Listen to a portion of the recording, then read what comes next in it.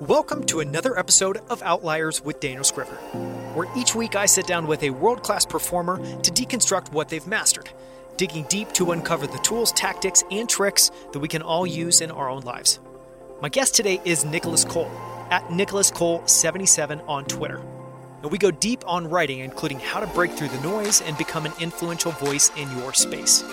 Nicholas has worked with over 300 Silicon Valley founders, executives of publicly traded companies, New York Times bestselling authors, Grammy Award-winning musicians, and Olympic athletes to shape their writing.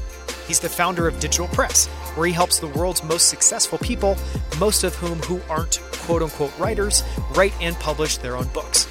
To date, Nicholas's writing has reached more than 100 million people. He's one of Inc. magazine's most popular columnists, with over 200 columns published to date. And his writing has been featured in Time, Forbes, Fortune, and the Huffington Post. He's also written several books, including his most recent and the one that got my attention, The Art and Business of Online Writing. You can find him online at nicholascole.com and on Twitter at NicholasCole77. And with that, please enjoy my conversation with Nicholas Cole.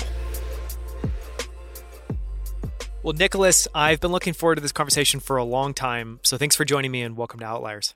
Always. Thanks for having me, man. So we're going to spend the majority of this episode talking about all of your work and your thoughts about writing. That's certainly something that you've done prolifically, and I think we've got a lot to learn from you there. But as I was doing research for this episode, I also learned that you used to be a competitive bodybuilder. And I looked up your name and just saw a bunch of ripped photos of you. So I thought maybe we can start there. And if you could just share a little bit about the backstory of how you got into bodybuilding. Actually, it starts before that, because before that, I was a competitive World of Warcraft player. Which is quite a turn.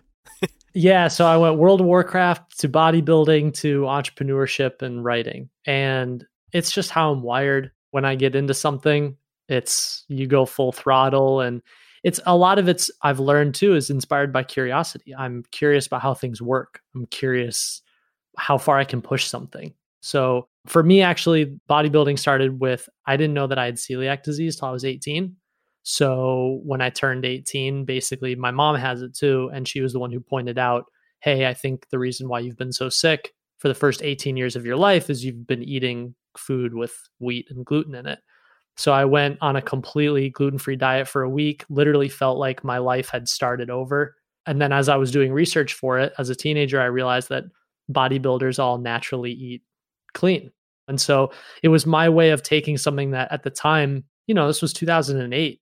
There was no gluten-free aisle in the grocery store. There was no almond milk. These things were still really, really new. So it was my way of taking something that honestly I was really insecure about. I couldn't order pizza. I couldn't drink beer with friends. I had spent a lot of my adolescence really sick. So I took a weakness and said, all right, well then I'm going to eat like a bodybuilder and I'm going to put on 80 pounds of muscle and we'll see what that looks like. And I did. You literally put on 80 pounds of muscle? Yeah, when I graduated high school, I think I weighed a solid 100 pounds because that's how sick I had been all growing up. And by the time I was 27, I was 180 pounds with like 6% body fat and just like lifting more weight I've ever lifted in my life. Yeah. And what did that teach, because it's not like you just went into the gym and just got a little bit stronger. You went all in, you gained a huge amount of muscle. And I know that in order to do that, because that's literally a state shift, as you kind of talk about, you have to change a lot of the behaviors in your life. So I guess I'm curious, what did you learn about discipline and what did you learn by pursuing bodybuilding that you've kind of, have continued to apply since then? Everything. Everything. Not a day goes by where I don't draw some sort of parallel to that. Even goals that I have for myself in writing, I will very often remind myself a couple pages a day, page a day, or just it really, bodybuilding showed me on such a massive level how important the tiny action is every single day.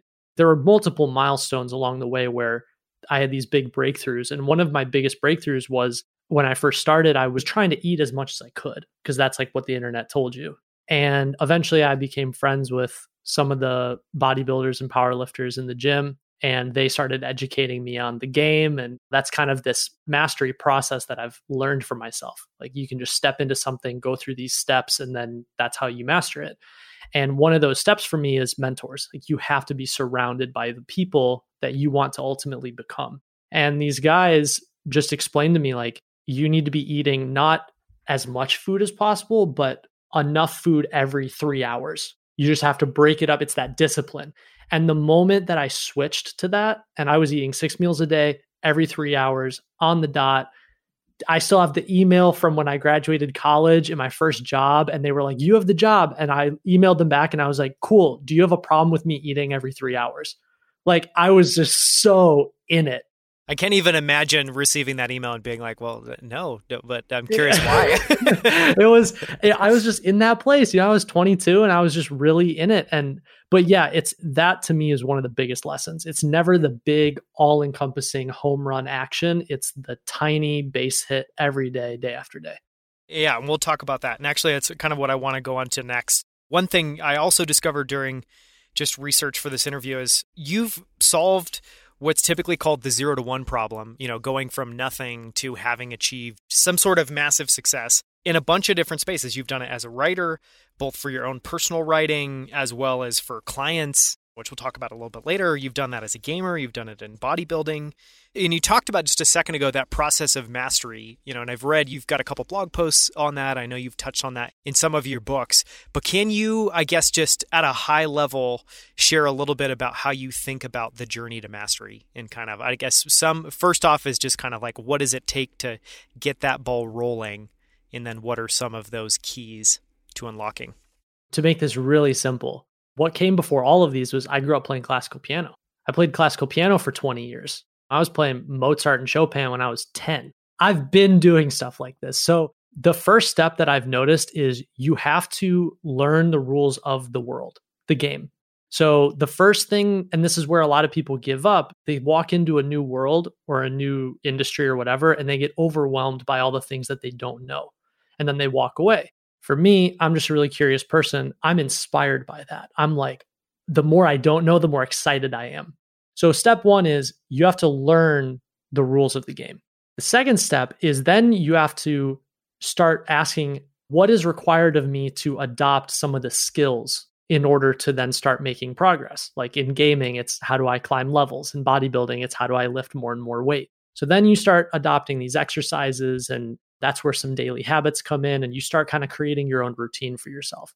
Then the third step is, okay, you are not enough on your own. You have to surround yourself with the people that are the version of you that you ultimately want to become.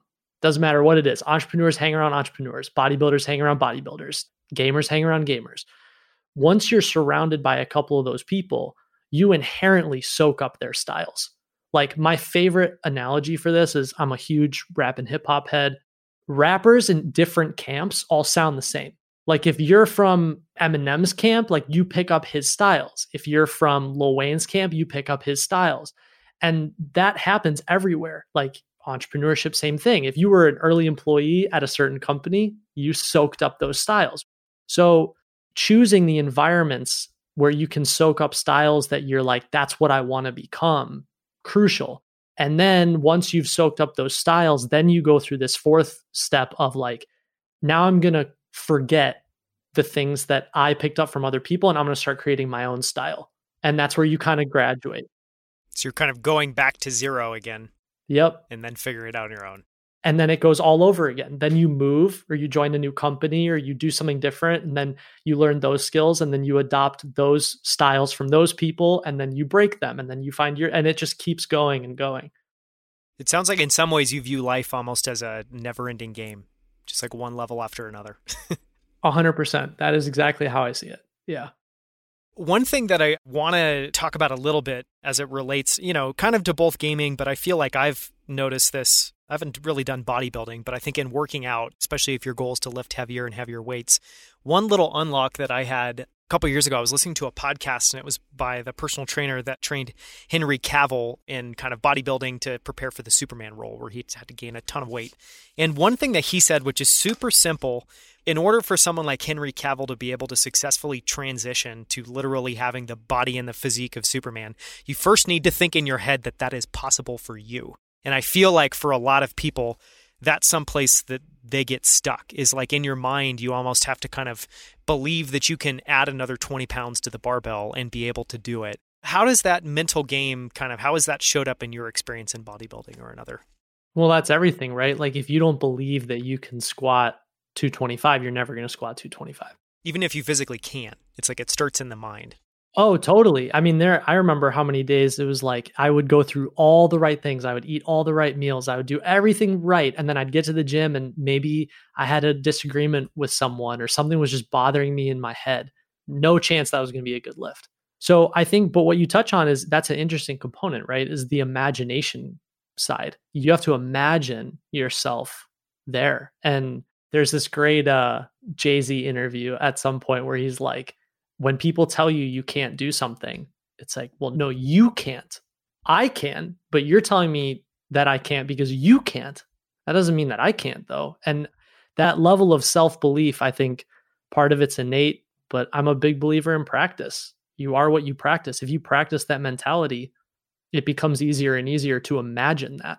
Yeah, I've often thought of that as like one of the things you always have to be doing is building and maintaining your confidence. Part of that is believing that you can. Part of that is putting in the reps, because that's another way of kind of proving to yourself, look, I've earned it. I've earned the ability to do this by taking these little steps. Part of it could be by the mentors that you have, but that's just a huge component as well.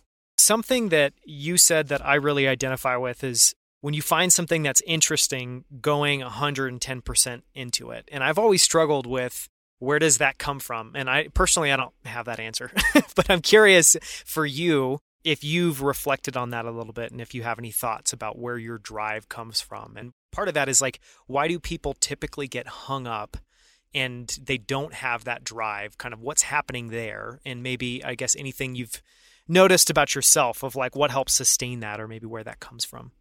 I'll give you the brutally honest answer. The nice way of thinking about it is curiosity. But the brutally honest answer is I think it really comes out of desperation. My desire to be a pro gamer as a teenager wasn't just because I was curious. It's because I was sick every day, didn't really have friends at school, and the only place that I found identity was in a video game. That's desperation. Or bodybuilding is like, I weighed 100 pounds as an 18-year-old and didn't feel great. And I wanted, I didn't want to be made fun of, and I wanted girls to like me. Like, that's desperation. So I've really learned that over time now that's different. My life is different now than it was 10 or 15 years ago, obviously. But I think finding ways to recreate that desperation is key. Yeah, maybe in a more positive way. But I'm sure you can relate to this, and a lot of other entrepreneurs can. It's like your motivation changes after you make some money. That desperation is gone. You're not living in a studio apartment anymore being like, how do I make this all work? All of a sudden you have to play the game differently. So a little thing that I like doing with myself is I intentionally withhold things to kind of recreate that desperation. I'll be like, oh, okay, you know what? You're not watching Netflix this month. Or you know what? You're not allowed to drink alcohol this month. And I withhold things so that I can recreate that feeling of like, my life depends on this. And removing that component. Yeah. Yeah. Yeah, I think there's definitely some truth to that. I do think for everyone, you can trace back some of the things that you're driven to, for sure, to just insecurities of one form or another. But another way that I've thought about that, I feel like for me, that's definitely true in my teenage years and in my 20s. And I think like you, I grew up super skinny, got, picked on a ton. I have a lot of those kind of like chips on my shoulders from early on. But now it's less about desperation, but I definitely think that you touch on something there that's really interesting and important, which is that, yeah, you have to still be hungry for something. And I feel like the two things that I try to keep in mind is like, how do you stay hungry for something more? And in my mind, that it's not so much achievement, but it's like, what's this challenge that you're willing to throw yourself at, completely and try to overcome as a test to yourself, as a way to prove that you can do this. And then I think another piece of it too is I try to now intentionally, when there's something that I believe 1,000% that I want to do, I try to make sure that I construct a scenario where my back's basically against the wall, where I've publicly proclaimed I'm going to do this thing, I'm putting in all the work. And I think that's really important early on because it just doesn't give you an easy out. And I feel like for so many people, that's where you kind of, that's where things fall apart. Yeah, you have to be accountable to something. So however you can create that or engineer that in your life, that's the hardest component. And hopefully over time that becomes more of a positive, beautiful emotion as opposed to something that's like negative, but sure, there's aspects of that. Yeah, I mean, over time, a different way of saying it is like you go from it being your only option to it being a choice. And the choice is the freedom, but it's also the challenge because no one's telling you have to do it. You're choosing it. Yeah. And now you have to pay whatever's required as part of that choice. Yeah. Yep. So another piece too is just around the idea of goals. So you've now, I don't know if you've been a prolific goal setter, but you've clearly, from the outside looking in, you've accomplished a lot in quite a few different areas. How do you think about goal setting and like what role has that played so far? Yeah, that's a tricky question. I mean, I'm always setting new goals. I just like to see what I can do, but it really depends on your intention and what you, I guess, want out of it. Like at different parts of my life, the goal was mastering over a skill. I wanted to feel like I was proficient in something. And then as you get older, I think that goal inherently in your 20s kind of turns into money. I want to feel stable. I want a career. I want whatever.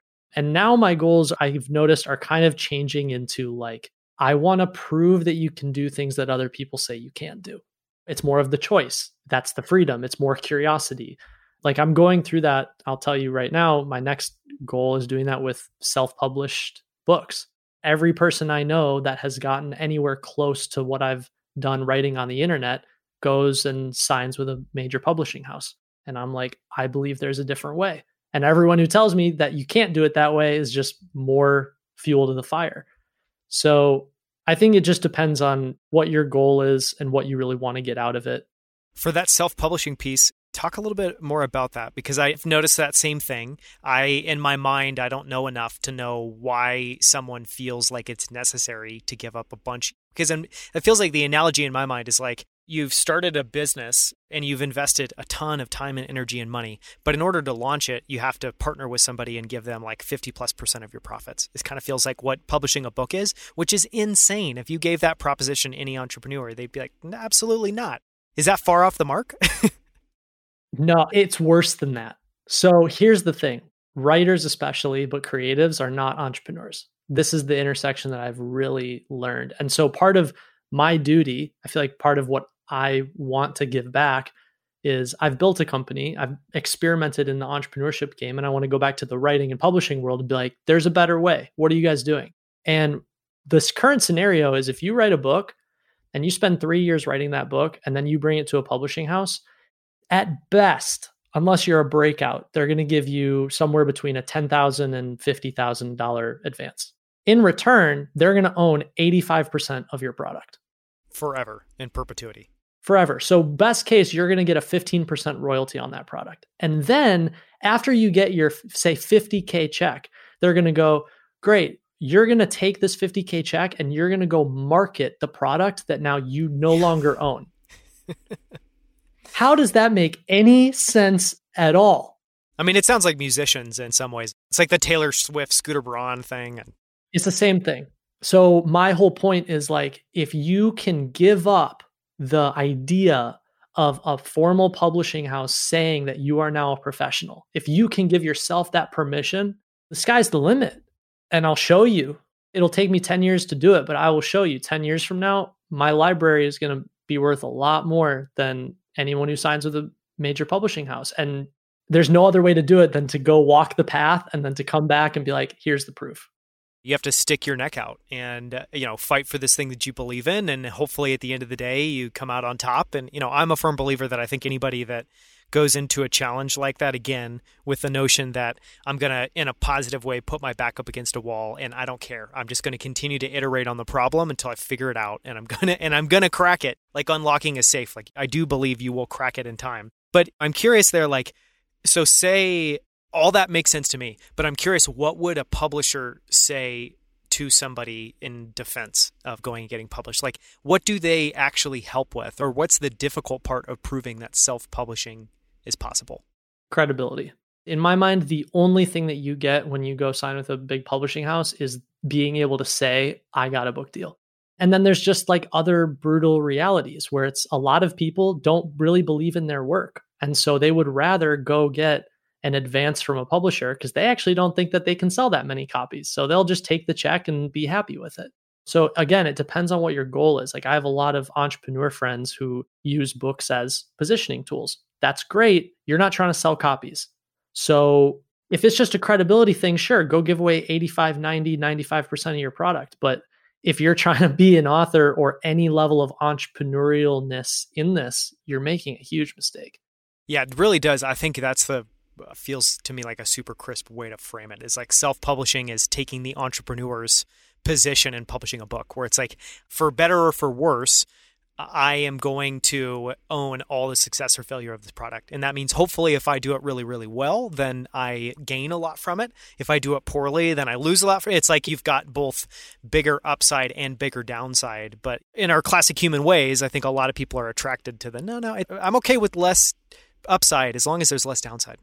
And that's the publishing. People want what's guaranteed. Yeah, that's just how it is. Where are you in that journey now of that goal? I published 4 books this year, and my goal is 8 next year. And I will do that until I'm dead. I have high hopes for myself as an author and a writer. And I think the first step of that was proving that on the internet, but I know it can be bigger. And I look at some of these other authors, like in the fiction world, you've got someone like James Patterson, who he now has a team and stuff, but he's publishing a book a month. He's created processes around that. And I look at stuff like that and I'm like, okay, obviously there's this like quality versus quantity debate, and that's kind of a separate thing. Okay. But I look at people like that and I'm realizing that's where it's all moving. Artists too, right? Volume wins. Well, it's almost, in my mind, I don't know, it feels like thinking, maybe an analogy could be feature films versus TV shows. Like a feature film takes you a few years to put together.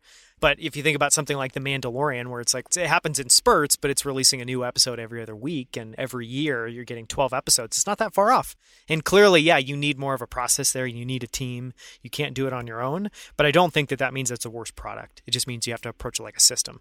Yeah, and they're different, right? Like some books, because it's a different topic or it's a how-to book or whatever it is, I can do that in a month.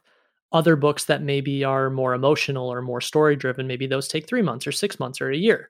So like for context, I'm working on 10 different projects right now, but each one has its own timeline and track. And so it's one of those things where in the beginning, where's the traction? You're planting a lot of seeds, but after a couple of years, all of a sudden it starts to make sense. So I want to talk about how you manage multiple projects. And then after that, we can dive deep into writing, because I think what you just touched on there, for a lot of entrepreneurs, I think for a lot of people with a lot of ambition, you're typically juggling a lot of different projects, which has a ton of challenges. You have to be able to context switch in a productive way. You have to be able to kind of compartmentalize your time or be able to dedicate your time to each in certain ways. How do you manage that? Because I imagine that can, from the outside looking in, I'm sure some people would just get filled with stress and anxiety thinking about juggling 10 projects. Clearly it motivates and excites you. So how do you make that work? Yeah. So this is a new system that I've been working on myself. Is I've really realized and learned you can only dig into one at a time. So what I do is I have one that's the priority, one that I'm really digging into, and then I have others that are on different tracks for gathering the information that I need. It's like research phase. Yeah. Exactly. So I have maybe 2 or 3 books I'm actually co-authoring with a couple different people's entrepreneurs and stuff like that. And so while I'm working on, say, one of my own projects, I'm still doing maybe weekly or biweekly or monthly calls with these guys more as capturing information. And it's just like, I showed up for the call, we captured information, I put it in the folder, it's there. That's still kind of moving. It's like gestating. Yeah, that's marinating, but I'm not trying to cook that yet. Yeah, it's super interesting. Sounds like you've gotten to the one project at a time, probably through trial and error, I guess. Can you talk a little bit about that and how you finally landed there? I mean, think about with writing too. You're balancing voices, you're balancing storylines, you're balancing structure. I'll pat myself on the back. I do a good job, right? But like you can only do that so much. So I've just really learned it's kind of like you get exponential results when you start hyper focusing, because all of a sudden a draft that might take a month, you can actually do in a week if all you do is think about that. So that's taken me a long time to get to. Yeah. Well, because it's difficult. And I think coming to conclusions like that, I think are super necessary. And it's important in the evolution of somebody that wants to be prolific and have a big impact. But it's painful because it also means giving up that notion that I'm the type of person that can do 10 projects at once, which a lot of people try to gain pride from, but it's not a reality. It's not. And like eventually the reality will punch you in the face. Either you're meeting these goals and either you're finishing these projects or you're not. Okay, so now let's dive deep into writing. In preparation for this interview, I spent a lot of time with your book, The Art and Business of Online Writing. I believe it's the most recent book you published. Yes. And it's fantastic. I'd highly encourage everyone listening to it to go and buy it and read it. For people that haven't heard of that book, maybe don't know a little bit about your background, can you tee up what that book is about and kind of what led you to write it? Yeah, this is basically 10 years of writing on the internet, experimenting. I started when I was a teenager with a gaming blog. It was actually a really unique site in the sense that it kind of gamified things. And that's what taught me about data and really listening to the ways that people interacted with your writing to then inform what you're going to write about next, all the way up to my journey on Quora. I set the record on Quora for being the fastest new user to top writer in 2014 or 15. And yeah, I mean, at one point I was the number one most read writer on that whole platform, accumulated tens of millions of views, went on and did similar things on Medium, then built a company, ghostwriting for executives, scaled that to 20 full-time employees and 60 plus clients. And just this book is basically the compression of all of that. Everything from how do you write online? Where should you be writing? What are the topics that resonate? How do you pick categories? What format do you use? Styling, voice, structure, pacing, just everything in order to write effectively on the internet crammed in 300 pages. It's amazing. And it's very crystal clear. I know that writing's super important. That said, I am definitely in the period of trying to become a better writer. So I'm not there yet. I recognize that it's important, but it's also not something that, I don't have the same passion to go and read maybe 10 books about writing. But your book I found super approachable, super simple, super action oriented. It wasn't like you had to struggle through it. So great job on the book. What led you to be interested and fascinated with writing in the first place? To be honest, it was the only thing I was ever really good at. I mean, I say that as if, I wasn't into gaming and bodybuilding and stuff, but it was the only subject in school I liked. I always scored really well on essays and tests and stuff, but failed everything else. And my blog as a teenager, I was a really competitive gamer, and then I had a gaming blog, and I had one of the first famous World of Warcraft blogs on the internet when I was 17. And I think there was something about that made me realize, what it made me realize is that there's power in knowing how to speak in a way that people actually want to listen.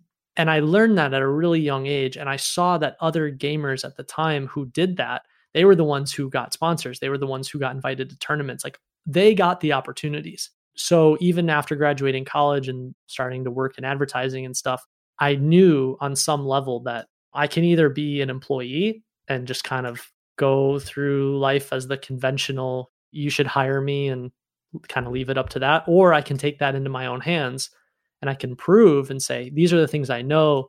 I author these things. I write these things publicly. You can see my domain expertise. It's out there in the open. And that changed everything for me. Writing on Quora fundamentally changed the entire trajectory of my life.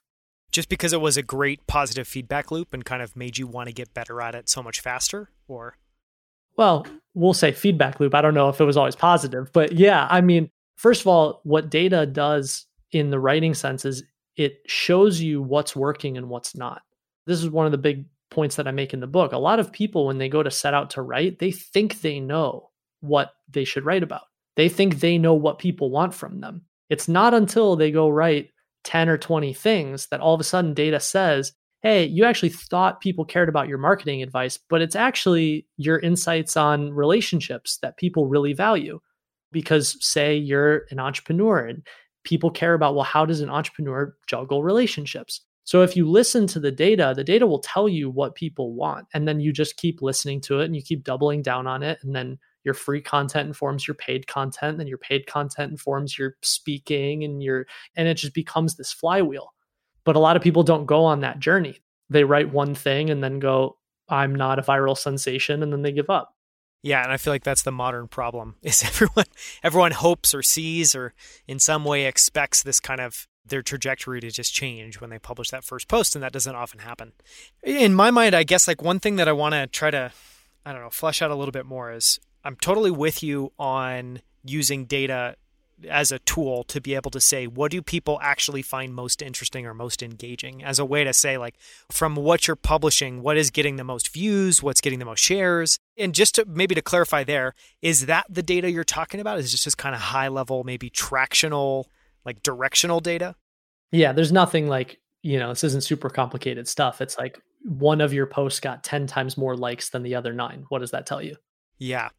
So there's that piece, which is clearly like once you're up and running and you're starting to publish on some consistent schedule, then you can use data to start to inform what you're doing. But it seems like you kind of have to be, if this was a plane, have to be taken off already, be in flight, be moving, and then you can adjust the course of it by listening to that data. So for someone who isn't at that point yet, plane's still on the ground, they haven't even written their first post, let alone, they're not writing consistently. Where does that person start? Because, my understanding, at least from the book, is it's not with a blog. So I guess where is it, or where would you suggest people start if somebody wants to write? Yeah, the big difference I explain is there's 2 environments on the internet. One is static, being a blog, a website. So Medium's actually the other side. The other side being it's social. There's users there. You're tapping into something that's there. So I would even make the argument that if you're strictly talking about writing and feedback loops and exposure, you actually are way better off. Say you're in like the restaurant space or the food space. You're way better off writing really unique reviews on Yelp than you are starting a blog, because you're tapping into an environment that moves and it has people there, and there's a component that will give you feedback on what you're doing. If you're just starting a site, especially if you're just an average person who doesn't have a lot of digital marketing expertise, no one knows you exist. There's no way for you to get any of that feedback. So if you're just starting, step 1, pick a social environment. Does not matter what it is, just needs to already have users on it, not a blank site. And then step 2 is like, well, what's your goal? What are you trying to talk about? Start. Don't sit there and strategize for 6 months, because no matter where you end up, you're still guessing. You're still just subjectively thinking, this is what I believe people want. And you're far better off just moving that plane, push it, get some sort of momentum, and then use that data to inform the next step and the next step. For someone who wants to write, but for them, writing is more about kind of clarifying their own thinking, I'm guessing that probably is totally different. Then maybe it's okay to write on a static site and it's less important on social. I guess, what would you say to that person? The nuances of this are hilarious. This is a side note, but what's hilarious to me, right, is there's a whole subset of people that go, I want to write on my own terms. I want to do what I want to do. I want to write the way I want to write. But if I don't get the result that I want, I'm going to be upset. And you got to pick and choose. And I still, even to your point, someone who wants to clarify their thinking, writing is an incredible way of doing that. But a better way of doing that is to get feedback. Like if you put out an opinion and all of a sudden a ton of people either vehemently disagree with you or excitedly praise you, there's something there. That feedback's going to tell you something. So, I mean, I don't know. One of my biggest lessons in however 10, 15 years of just writing on my own, do not write in a vacuum. Do not sit in your room and hide it away in your journal and be like, I will wait 5 years until it's perfect to reveal it to the world. You have to be finding some sort of way to practice in public. Otherwise, you are losing and you are falling behind all the other people that are using data.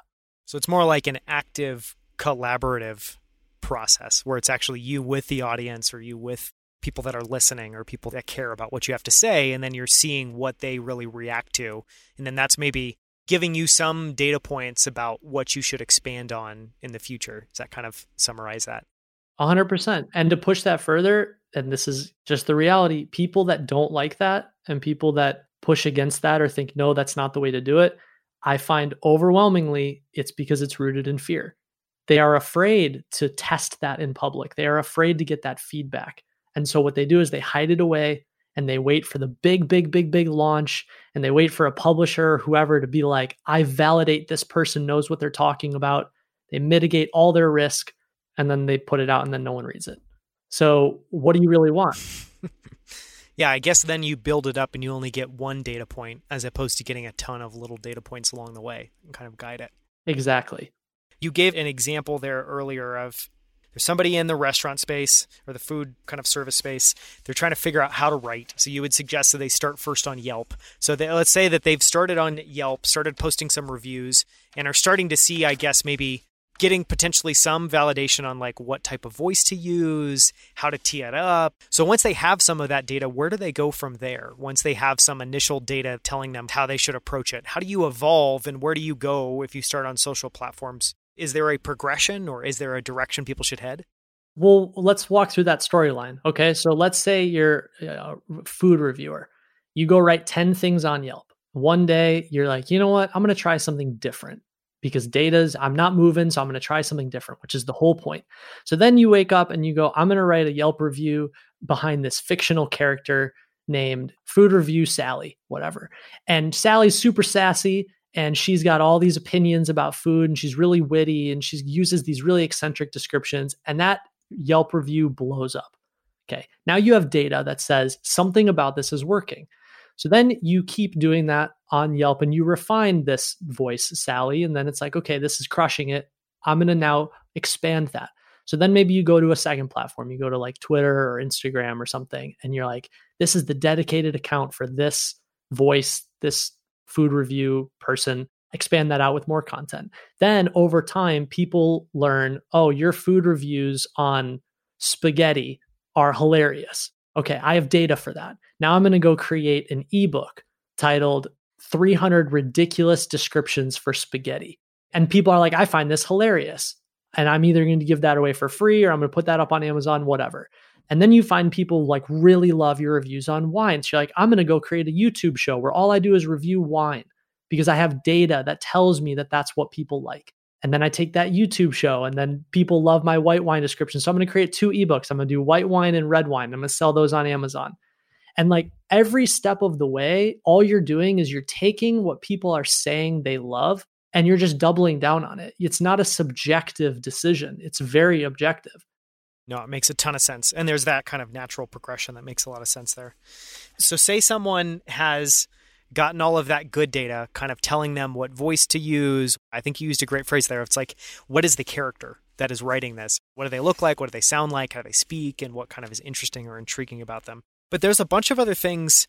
I don't know, if you zoom out, it's like there's things like spelling and punctuation. There's things like how do you construct a story? There's all these other like deep niches that you could honestly read probably an innumerable number of books on. Like, how important is that? Like, if their writing is working, does it matter if it's not perfectly grammatically correct? Does it matter if they don't do a good job with structure?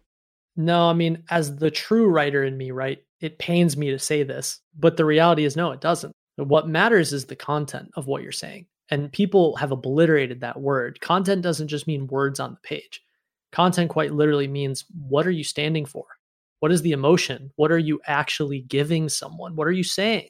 And if you have that, I mean, yeah, formatting could be better. Spelling and grammar, it'd be great if it was right. But plenty of books and plenty of success stories show that none of that stuff really matters. Yeah, that's not going to make the difference. Yeah, it doesn't make the difference. And if you want, that's why I put it in this book. I put tons of templates. It's like, oh, you want to write this type article? Here's the template. You want to write this type of thing? Here's the template. But those templates and growth hacks and should I post at this time of the day or this time, it all comes after, well, are you writing? Are you gathering data? Are you moving? It's like those are incremental at best. Yeah. Yeah. I guess through that analogy, we've kind of talked about like using data to shape your topic, your niche, and a little bit of your voice. Do you suggest in the early innings when someone is still trying to get started that people just try wildly different things? I mean, if you're really going for trying to find interesting data, I guess, should you just kind of every day or every week, it's like you're testing out something new or trying out a different approach and then you're honing in from there? If you're really starting from a blank slate, that's what I would do. I mean, when I first started on Quora, I was doing everything from gaming answers to fitness answers to marketing answers to life advice. I was doing everything. And then data told me, oh, these are the categories you should focus on. But for the most part, I mean, I explain this in the book too. Like the process that we use with clients at my company, Digital Press, is basically starting with 3 content buckets. One being really broad. Broad topics are productivity and happiness and just big time management, big categories, super hyper niche to whatever you're in. So say you're a content marketer, or say, you're a doctor, whatever that niche is. And then a third that's kind of more like personal story, other components of your life. Like we had clients write about things that they were thinking about just being new parents and things they were learning with their kids. So having those 3 and kind of experimenting with those, and then over time, winners emerge. One of those types is going to click. It's either you're going to be this niche, oh, your insights on content marketing are amazing. That's what I want from you. Or you're going to be this more broad, okay, you can talk about these bigger things, or it's the personal stories. But again, you have to move in order to then learn, well, which one am I? So say someone has now found their niche or the thing that seems to be resonating really well with the market. Then is the goal literally just to find new ways to say the same thing over and over again? Or like once you found that niche, I guess, how do you keep that interesting and vibrant and not run out of ideas? So I call this the endless idea generator. You should never run out of ideas. Once you understand how to combine categories, you should never run out of ideas. So a great example of this is, say you really find your category is design. You're all about, I'm just going to double down on design. You can, even after you exhaust everything specific to that category, you can then approach broader categories through that lens. So you can say, here's how I manage my time as a designer. Here's how I manage my relationships being the head of design at a big company. Here's how I can, and then you start merging these categories. And that's where you then tap into wider and wider groups of readers and listeners and people. So it's this weird balance of you're constantly trying to figure out, what is my real niche? What am I known for? Like this podcast, you're saying, I'm known for talking to 1% high performers. But at the same time, how do I link that to other broader categories through that lens? Yeah, I guess the analogy I was kind of thinking of in my mind, it's almost like a tree where it's got deep roots. You have a really deep sense of where you're resonating. And then from there, you can branch out a bunch of different places. But it seems like everything has to trace back or to be consistent and to keep that credibility going and to, I guess, keep the interesting voice that you have. Everything has to continue to be rooted in that kind of niche or that worldview. Yes. That's your POV, right? The way you see the world. It's your point of view. So one thing that's constantly fascinated me is investing. And so I follow a lot of investors. I read a lot of investing books. I listen to a lot of interviews with investors. And it seems to me, and maybe this is just true in a space like investing, I'll give you an example. Someone like Grant Williams, who's, as a writer, he publishes his own research report. He does interviews for Real Vision. He has a pretty distinct worldview, and you can see that show up in the interviews that he has. But I feel like those worldviews, if you have it tight enough, if you have it kind of focused enough, that kind of goes in and out of favor. Like sometimes that worldview seems super interesting and super timely. Sometimes that worldview seems a lot less relevant. Should that factor in? Should someone be, once you have this point of view, should you be listening and dialing it up and down based off how timely it is? Or is it literally just like, that's your drum, you're just going to continue to beat it and let people kind of get interested or not interested? I would definitely err on the side of the latter. Just beat that drum and Consistency. Yeah. But the reality is your point of view can change. Things do evolve over time, but the rate at which a POV should change, I mean, you're talking over like a decade. If you're adjusting that POV to try and fit a viral trending topic, you're really screwing yourself because you're not creating this gravitational pull where people go, oh, this is what you're all about. This is what you believe in. And if you have that, then over time, consistency, it's more and more powerful. People come into your orbit and they get sucked in. But if you don't have that, people look at you and they're kind of like, oh, I don't really know what you stand for. Like what camp to put you. Yeah, sure. So it's like that's a prerequisite for people caring, is to have something that you're like, this is it. Yeah, because if you're not doing that, what are you? I mean, it said differently. I'm working on a different book about category creation right now. But it's like, if you're not doing that, then what you're really saying to the world is, hey, there's nothing really different about me. I'm just trying to get my piece of the pie of the thing that already exists. That's pretty boring worldview. And there's nothing exciting about that. But if you can come up with, hey, my point of view is shaped toward a different future, let me tell you what I'm about. Yeah, it takes a little bit to build that gravitational pull, but once you have it, every person that comes in, they're going to go tell 3 more people about it. Yeah. I mean, the parallel this makes me think of is someone like David Perell, online, who like even in his Twitter bio has like the writing guy. And he continues to, he does kind of go across many different categories, but that seems to be the kind of like root of his tree. And I guess from the outside looking in, by planting a flag, you're kind of constraining the things that you can write about. But that's maybe not necessarily true, because it's just you're figuring out what the base of that tree is, and then you can cover a bunch of different things. But I guess help flesh out how developing a point of view and continuing to bang on that drum is not limiting, but it's actually freeing, and why that's so important to get people to care in the first place. Yeah, it is the opposite of limiting. Another mentor and friend of mine, his name's Craig Clemens here in LA, amazing copywriter, incredibly successful. And he says to me all the time is, if you're writing something for everyone, you're writing something for no one. Because the best example I have is if you go to a company website and their big headline on the site says, "We tell human stories." What does that company do? They could do films, they could do broadcast. I don't even know. Yeah. And the funniest part, most of them do like enterprise technology that have actually nothing to do with that. So what they're doing is, when I see that, and that happens in a lot of different ways, when I see that, that is an attempt at going, we're for everyone. And in the result, you are for no one. I don't know who you are. I don't know what you do. I don't know what your POV is. I don't know what you stand for. So going back to the endless idea generator, anytime someone goes, that's too niche, that's limiting, that's not enough, that's not really the answer. The problem is that they don't know how to take that POV and combine it with those other bigger, broader categories. You could take the most niche thing in the world and you'd still have an infinite amount of content. You're just not clear on it. Yeah, it almost seems like an analogy is like a restaurant having a signature dish, and how that's so important. And like, as an example, here in Boulder, there's a restaurant that I love called Post that they don't do anything all that special, at least at the highest level.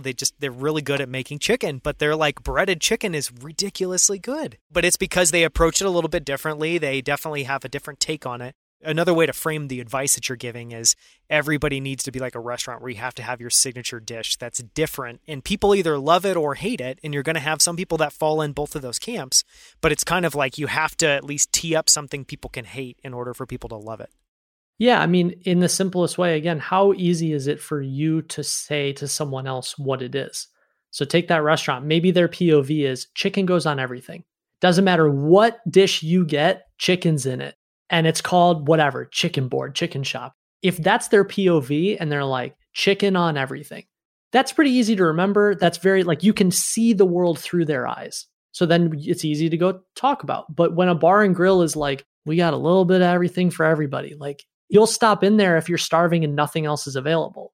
Why is that so repelling? That's just something in my mind, like definitely from my design background, that's something that definitely rings true. Maybe the best way I've been able to encapsulate that so far is you have to create something that people can hate in order to have any chance of some portion of people loving it, which is, this kind of paradox in and of itself. But it speaks to the point that like, if you're not opinionated, it's not just that people are agnostic. I think it, in a lot of senses, people are literally repelled. And I've never been able to, I guess, try to articulate why that is. Because underneath all of these things we're talking about, it's human nature. We're dealing with human beings. And from the moment that we're born, we're told, fit in, don't ruffle the feathers, and just kind of obey and keep your head down. And so by taking a stance, you are quite literally going against the fabric of what society teaches us. So it makes sense then why that's hard for people to create. And then it also is very triggering for other people who are like, you can't do that. The rules of the game are you have to fit in and you have to make everybody happy. Well, that's not the rule of it. I just bent the rule of the game. So now what? Yeah, so you have to take risks, and by taking risks, you can kind of get noticed. Yeah, and I guess that's the only way to stand out. That's the only way to truly kind of rise above the other stuff that's out there. And be noticeable, or be worthy of recognition, or be worthy of something. Also, I find there's so much fear around the identity side. If I call myself just this one thing, well, that's the one thing that I can be for the rest of my life, and I can never change it. But I've been a lot of different things. And I'll be 10 different more things by the time I'm done here, right? So you can always change. There's nothing keeping you where you are. One thing I have to explore with a lot of this so far, we've been talking about kind of speaking to or giving advice to individuals that are trying to figure out that voice and then be able to test that in the real world, figure out what resonates, figure out how to scale that up. You've also done a tremendous amount of work helping ghostwrite other people's stories. One, in and of itself, I think ghostwriting is something most people don't know about. So I think maybe we could start by just defining like what is a ghostwriter and why is that a thing in the first place? Oh man. Okay. So the formal definition of ghostwriting is hiring someone else to write or help you write the words that you're trying to publish. Could be articles, could be speeches, could be video scripts, whatever. My definition of ghostwriting is I think of it a lot more like co-writing. My job is not to show up and put words in your mouth. My job is to create the space for you to share what you know, and then for me to listen and help you organize that. And this was our process with Digital Press too, is a lot of times my process is recording the person, transcribing that recording, and then working with all of the chess pieces that are already on the table. I'm not really like putting my own words in. I'm using your words. I'm just rearranging them so that they're more coherent. They have dynamics. They build arguments. Like that's what I believe the art of ghostwriting and co-writing really is. And yeah, most people don't know it exists. I studied writing in school. Nobody told me that was an industry until I fell into it. And it turned out to be pretty lucrative. I mean, the business that you built around it. Yeah, it's been great. I mean, I tell writers all the time, like if you want to get paid doing what you enjoy as a craft and then also free up time for you to continue nurturing your own writing, I mean, there are very few things as lucrative as ghostwriting. Because I guess part of it, though, is it's always very underneath the surface. Like, you know, that your name's not going to typically be on the front cover. I guess talk a little bit about that and how you got over that in your own mind and why that's not an issue. What I did in the very beginning was I drew a hard line in the sand for myself. And I said, if someone else is asking me to help them or ghostwrite their material, I have no problem with that. I would have a big problem if I wrote something from me, my heart, what I believe that, and then I go to someone and I go, hey, do you want to put your name on it? You want to just buy it from me? That I would have a problem with. It's like hiding underneath someone else's name.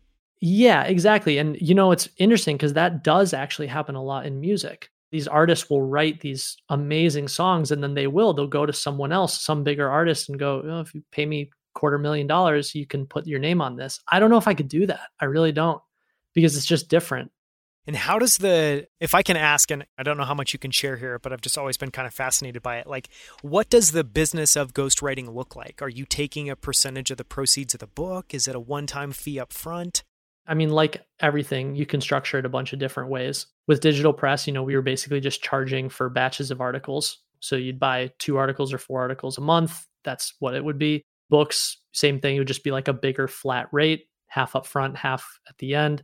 But now I'm moving more and more into co-writing where I've built myself as a writer. So you're hiring me as a ghostwriter, but my name is actually on the cover and you actually want my name on the cover because I'm going to bring my audience and all of my stuff to it. So it's actually a win-win. And in those, yeah, I will take or look to take a percentage of it because I'm putting in a lot of work to make it successful as well.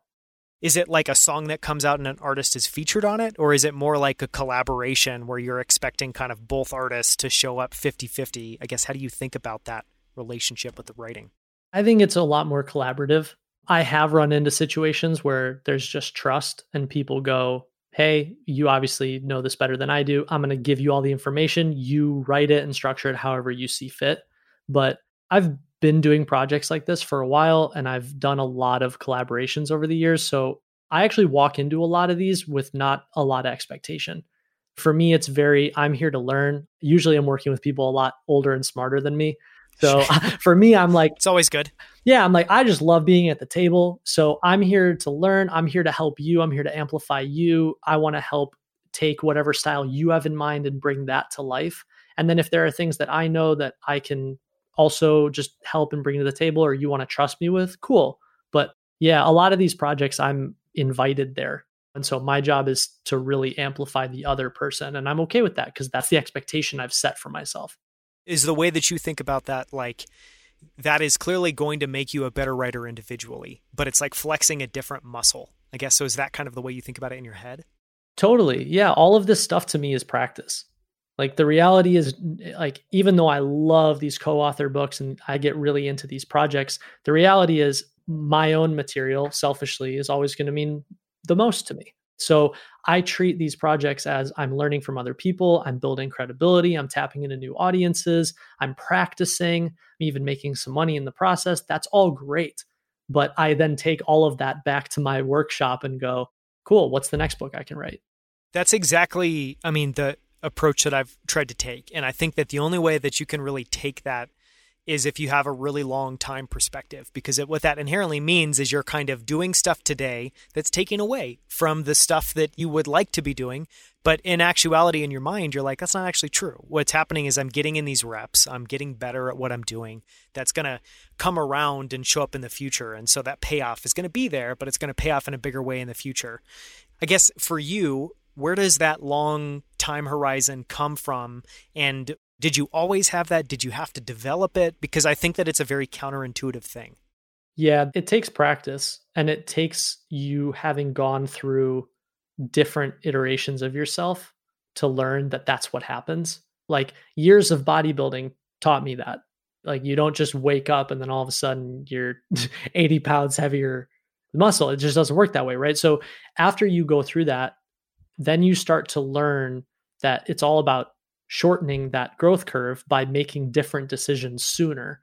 And so every decision that I make, that's exactly what you just said is true. Every decision that I make today is based on where I want to be 10 years from now. I want my library. I just turned 30. So when I'm 40, I want my library to have certain types of books in it. I want my skill sets to be at a certain level. I want to be able to charge XYZ for my time. So every decision is based around what are all the things required for me to do that? Cool. I'm going to do that for the next 10 years. In that growth curve, I mean, even just the wording you use there of like you're trying to shorten that. So that means that one, you recognize that there is this curve that you've got to walk up, that means that you're going to have to go through a lot of discomfort along the way. So then you kind of frame up that exercise of like, okay, my goal, I know there's a growth curve. My goal is to try to shorten that, which means it's going to be steeper. So then it just becomes a matter of like consistent day in, day out practice. Yeah, and hyper focusing on the things that really move the needle. Because when I was younger, when I was in my early 20s, I was trying a ton of different stuff. And I was trying the same way that we talk about gathering data with writing. I was trying because I didn't know what was really going to move the needle for me. So I had to try 10 different things. And now I've gotten to this place after going through a lot of those learnings where I know like these 2 or 3 actions are really what make the difference. Like everything in my life, I can, especially in the past 5 years, I can accredit to one thing: writing daily on the internet. So if you look at all of the things that I did, the one thing that moved the most momentum for me was that habit. So then it's like, okay, so is that habit, it got me to here. Is that going to be what gets me to the next thing? It's not. So I have to change it. What's the new one thing? You know, it's a never ending questioning process. And you're always trying to figure out what that is, what that next move on the chessboard is. Or so you kind of distilled that down to that one habit or discipline. So that's maybe the foundation. Have you layered on other things on top of that? Or I guess, what is your most recent answer for what's going to move the needle for you over the next 10 years? I'm guessing it's still daily writing, but maybe it takes a little bit of a different shape. Yeah, like the biggest realization for me has been, and this has been a hard one to confront, is that no amount of me writing more articles on the internet is going to change anything for me. And so now the next step is I need assets. Books are assets. Curriculums could be assets, whatever. So the thing that's going to move the needle the most for me is maybe this Art and Business of Online Writing book. You know, it's cool, you know, selling a couple hundred copies, whatever, a month, and that's great residual. What if I had 50 of those? All of a sudden that needle really moves. So then the growth curve is, okay, if that's the result, how do I get to 50 books in my library as quickly as possible? And then the one action becomes, well, how do I write every day to finish a book a month or every 2 months? And you can kind of reverse engineer it, and then everything else just fades away. Yeah, and what I love about that is, you know, it echoes the same big aha I've had over the last 2 years, which is you have a really clear idea of where you're headed. You have boiled that down into the smallest unit or the things you need to do consistently. But what you've also done there is kind of like construct a system. So, okay, I have to get to 50 books. That means I need to be doing these actions every day, these actions every week, these actions every month. And that for me was a massive aha because number one, if you were to ask me a couple of years ago if I found systems interesting or thought that like that was going to be, focusing on systems or really knowing how to break down a goal and ultimately create a machine that can get you there, I would have been like, nah, it's so uninteresting. But I do think that's where the magic is it is like coming up with a really clear goal, breaking it down to the actions you need to do, and then constructing it like a system and treating it like a system. Yep. And a lot of people struggle with this, but what they'll do is they'll spend 6 months trying to imagine that system. But the reality is, again, same thing with writing, right? Like you have to be moving. Another mentor of mine, you can't steer a stationary ship. You have to be moving in order to steer it. It's a great quote. It's a great quote. That quote led the entire direction of my life for many years. So I want to talk a little bit about your writing process. So, we've talked about it kind of in abstract. So now give us a sense for what a typical day, week, or month looks like for you. I mean, just as a baseline, I don't think there's an hour in the day where I'm not thinking about it. It really is. I actually have a ton of notes folders on my phone.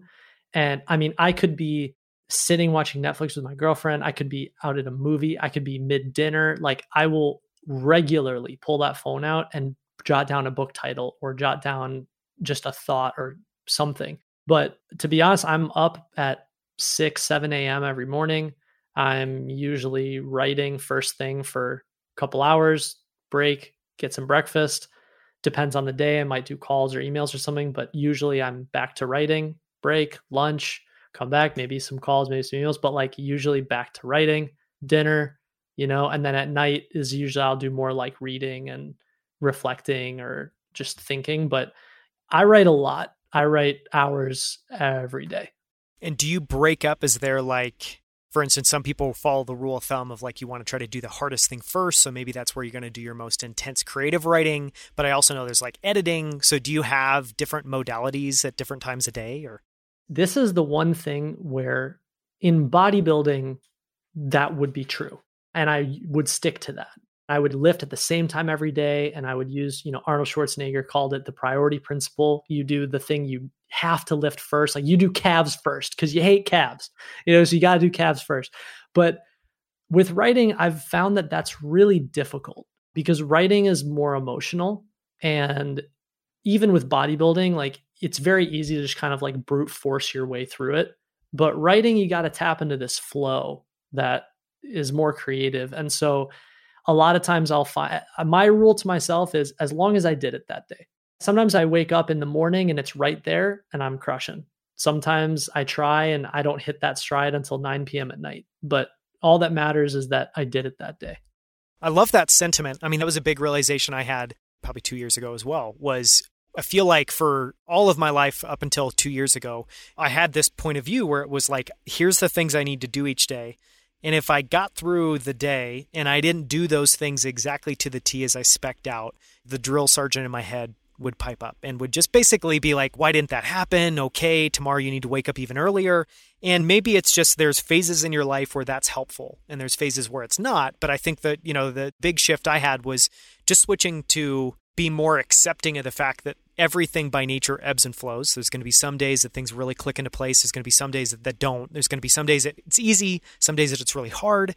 And that led me to start being more compassionate. It's kind of like what you talk about there, like being like, it's okay. Tomorrow, maybe that idea is going to come. Have you had that same struggle with beating yourself up versus staying positive and optimistic? Can you talk about that? Kind of like how the voice in your head affects your writing? Yeah, I used to way worse. That used to be really, really hard for me. But again, I'm such a big believer in nurture. I really believe that we're all blank slates and our habits and what we practice shape who we are as human beings. And so over the years, I've just really learned that you can't always force that. But the important part is that doesn't mean you shouldn't try today. That doesn't mean you shouldn't practice. It's okay to write something that's terrible. What matters is that you sat down to write, because what you're really doing is you're practicing the habit of sitting down to write, which means you're going to show up again tomorrow. But if you don't do that, then it gets easier the next day to go, I'm not feeling it today either. And then 3 months goes by and then you're screwed. So you've written prolifically, like even just thinking about the columns you've done for Inc. magazine, you've done 200 of those and 400. 400. That's the real-time number now, 400 of those. I guess one thing that I wanted to ask about a little bit is in investing, there's this concept of power law distribution or having like a fat tail, which, if you were to try to carry that over to writing. And I do think generally this is like a principle that shows up in every space, which is just that if you take any body of work, there's going to be a few things that have just an insane amount of traction and growth and that really resonate. And you're going to have a lot of stuff that's probably, it's somewhere within a normal range, but you really have to build up that body in order to have a few things that can really be successful. Has that shown up for you in writing? 1,000,000%. Yeah. It's funny, I have a paid newsletter that I send out every Monday, and this was my topic of yesterday. Yesterday, I shared on Medium, you can earn money behind their paywall by publishing.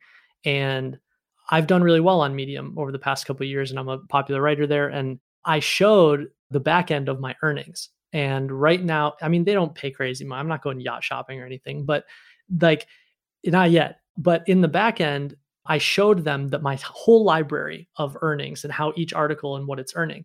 And I have an article right now that's going crazy viral. It's already over, it's closing in on 500,000 views. And it's been like 2 weeks. And Medium's paying roughly a penny per page view, right? So by the end of the month, that article is going to pay me anywhere from 5 to 10 grand. Cool. A lot of people would look at that and be like, wow, like that's amazing, especially in the writing world. It's like, wow, that's great. But then if you look further down in my library, I have 50 other articles where the earnings are like 1 penny, 1 penny, 2 pennies, 2 pennies, 3 pennies. So the whole thing is, if you look at anything just by itself, all of a sudden you're like, it gives you a really biased, or just bias isn't the right word. Just, it's not the right picture. It's not the whole story. Yeah, it skews it. But if you look at it in context of everything else, that's why volume wins, because you have more and more chances to spin the wheel and play the game, and you're inherently going to win more. Are you able to anticipate which articles are going to go viral and which aren't? Or is that just basically like there's never any way that's going to happen with consistency? Man, this was the interesting thing about writing this book. I can come up with every mental model in the world. I can create as many templates or rules to follow or whatever. And those can definitely improve the chances. But the reality is I have no idea, neither does anybody else. I can't tell you how many times I've written something or taken an old article that I was going to republish, and I'm like, this is a 600 word. This was just something I quickly wrote. Nobody's going to really read this, but I'm just going to publish it for the habit of it. And then it goes crazy viral. And then something else I spend 10 hours on and think it's a masterpiece. Nobody wants to read it. Like, you just have no idea. Well, that does make me feel better, because I do think that power law distribution piece, it's one of those things that I fully believe it shows up in every part of our reality, but it also is something that I don't think we want to hear. We want to always feel like we're in control and we can tell when something's going to be successful or not successful. And I think what you were just alluding to is just this notion that you never know. You never know what's actually going to get just a crazy amount of reception. And so I think what's freeing about that is, one, it'll happen. If you write enough, if you publish enough, it's going to happen. It's going to show up in your work and you're going to have that play a role there. But the only way it's going to happen is if you continue to put in those reps. And that, I think, it's really freeing and also really like reaffirming. A different way of thinking about this, there is a way to know. It's just you won't know per article or per asset or whatever, but you will know for the person or the company. Like, think about this with investing, right? If you look at certain startups and you're like, okay, that startup is creating a new category. There's a lot of evidence that says that category is going to explode. And when they design that category, they are going to receive the majority of the economical benefit. It really doesn't matter what blips happen along the way. You know, in the end, they're going to win. And the same thing, if I look at a writer on the internet and I look at their habit and I look at, they're writing every day. And you know what? They haven't missed a day in 3 years. This person's going to break out. I can call that. I know that that's going to happen because I'm looking at the underlying fundamentals of it. It's like directional. You don't know when, you don't know to what degree, but directionally you can have a lot of confidence. So you've written and published a lot. I guess one of the things I wanted to ask, what now, just looking back on your body of work, what articles, what columns, and what book or books you've published are you really proud of? I continue to say it's a sleeper project for me, but my first book was a memoir about my gaming years called Confessions of a Teenage Gamer. And that thing's a classic. Like that thing, I can almost guarantee that by the end of my lifetime and journey, like that piece is going to really stand out because I spent 4 years on that thing. There's a lot of me in there. It was something that more of my writing online that resonates is more around life advice or writing advice or things like that. But that book and other projects that I continue to work on, that's closer to art for me. That's the side of me that has yet to fully develop out in public. And I really love that project. Was it terrifying? Because clearly there's a lot of you in that book. Was that hard for you to publish? And was it hard for you to open up and just kind of open yourself to the world for the first time, especially with a book? It was transformational. It was everything. Even to the point where when I graduated college and I was still working on it and I was struggling with it, I signed myself up for therapy because I was like, I'm trying to write about family dynamics and expectations as a kid and insecurities. And I can tell that I'm coming at it from a place of anger. I want to work on that. I invested a lot into not just writing that, but growing as an individual so that I could write the thing that I wanted to. And I want to write more and I want to write more memoirs and I want to tell more stories. And it's really interesting to me because all of my online writing is what has gotten me this far. But the reality is like, I treat all of that as practice. All my articles, that's just me waking up every day being like, I'm going to practice my craft, but it's the memoir, it's the online writing book. It's some of these things that I spend more time on that are what I'm really proud of. So one question that we asked every guest on the show is to share some books and some articles that have had a profound impact on them. Can you share a few books or articles that have had a big impact on you and your work? The first one that comes to mind is a friend and also I consider a mentor figure. His name's Christopher Lochhead, and he has a podcast called Lochhead on Marketing. And first of all, he's the one that I'm working on this category creation book with another guy named Eddie Yoon. And both those guys, but Christopher's podcast I'm just pointing to, is they both have taught me a tremendous amount about how to see the world, how to look at companies, how to look at things that you create, and this whole idea of creating a category for yourself. And I can confidently say working on this project with them has shifted my worldview to a point where I can almost like not even remember what it was like before we worked together. And so his podcast, he's written 2 books, one called Play Bigger, the other one called Niche Down. Those are just incredible, incredible resources in terms of that, on that side of things. We'll link to those in the show notes for sure. Yeah, those are amazing. And Eddie has a great book too called Super Consumers, which is also an element of that, but through a different lens.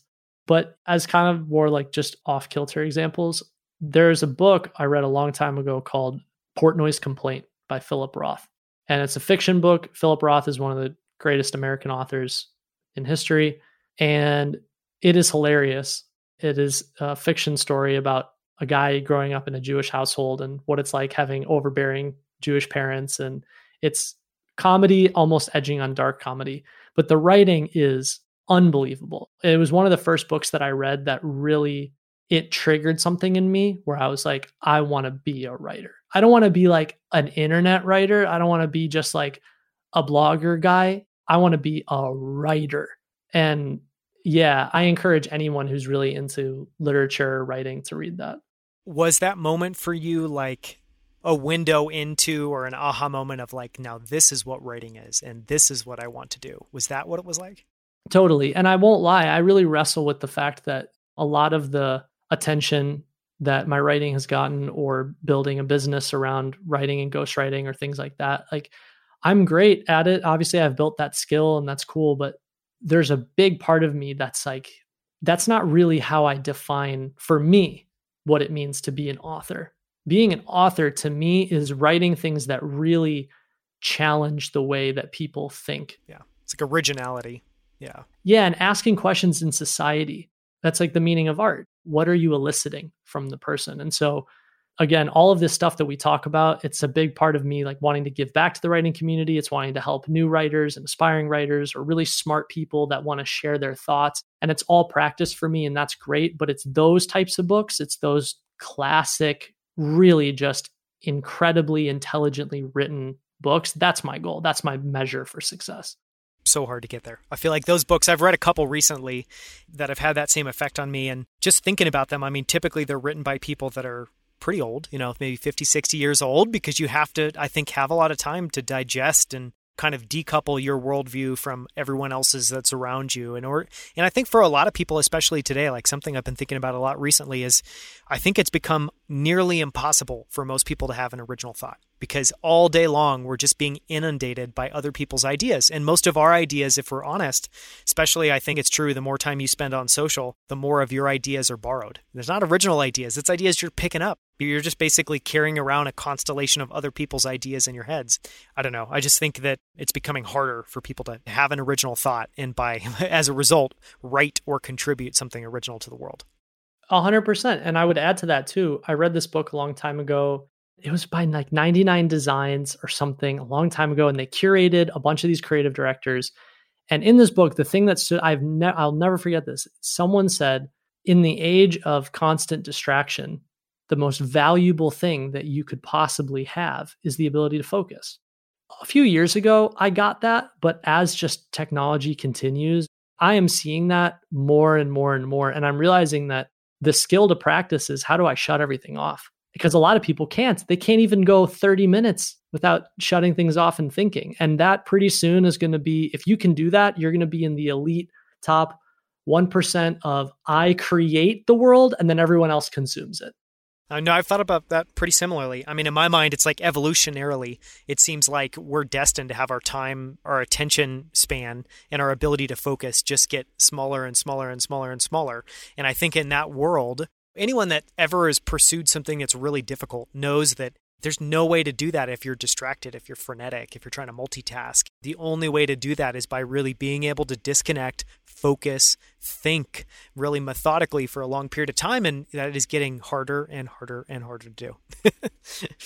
So one other thing that we ask is, we all have habits, tools, rituals that we use that help us show up as our best self, and so that can be as simple as like, I always get 8 hours of sleep, or this is the thing I do in the morning. Do you have any kind of habits, rituals, tools that you lean on just to help you show up as your best self each day? I mean, I've got the little stuff, every morning I used to drink coffee a lot. Now I'm on tea, I'll make a hot cup of tea. And I made the switch. I was getting out of control like most people do. But lately it's been more about just really making sure that the inputs that I have in my life are healthy ones. I never watch trash TV.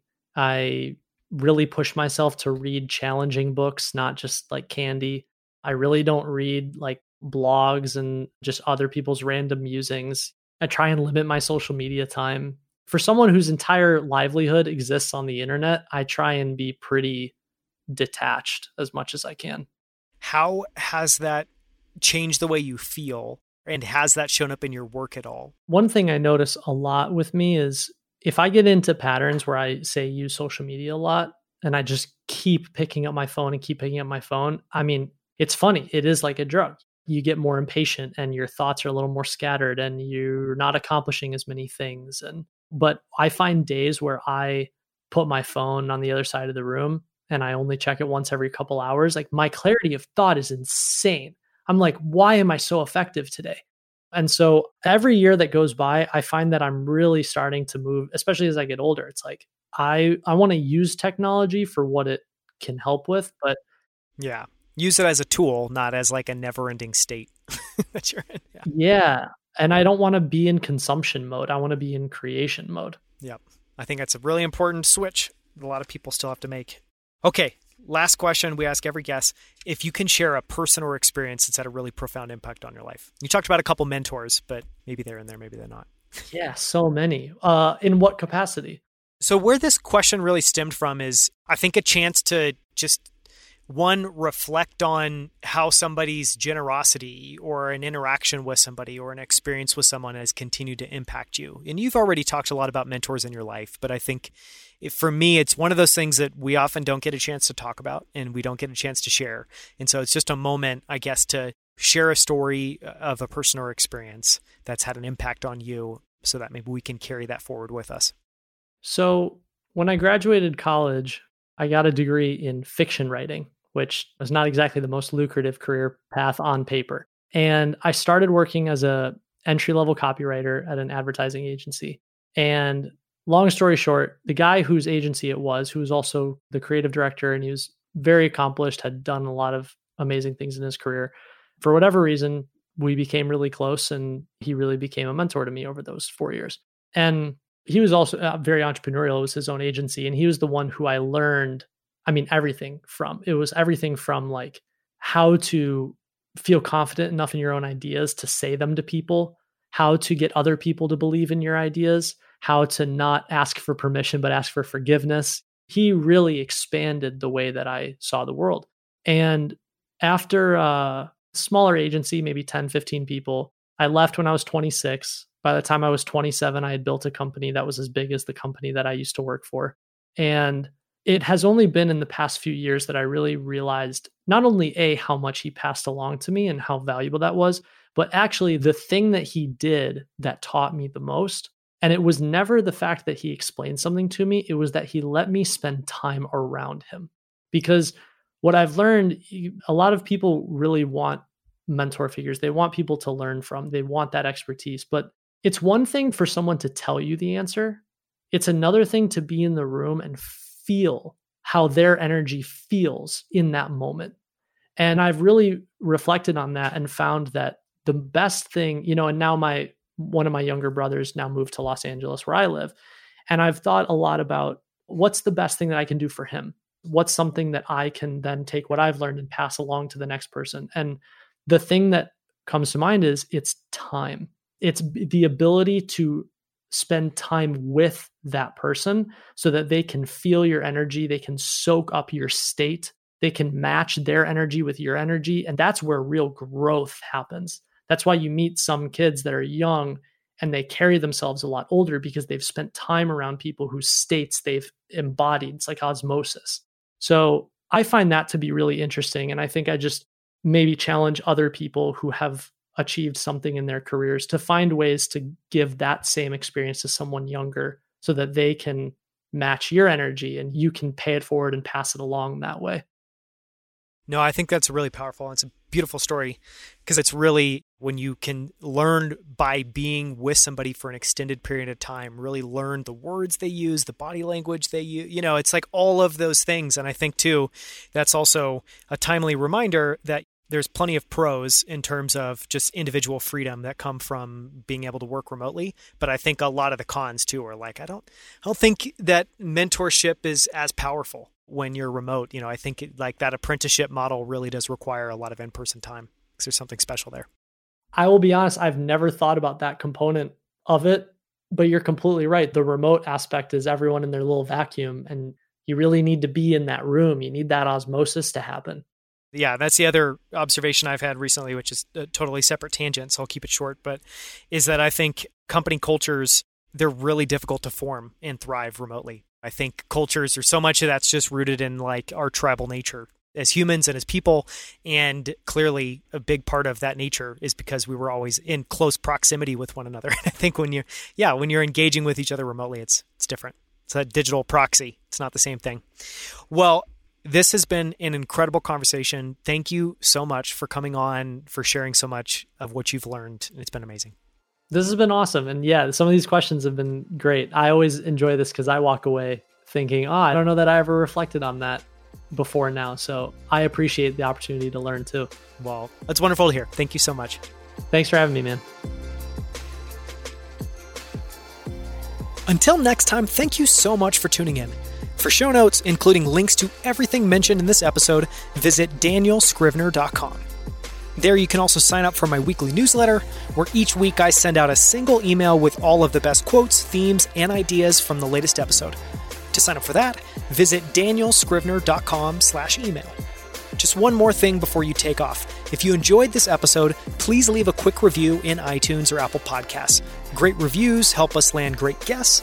So if you've enjoyed this episode, take 30 seconds to leave a short review. We would so appreciate it. Thank you so much.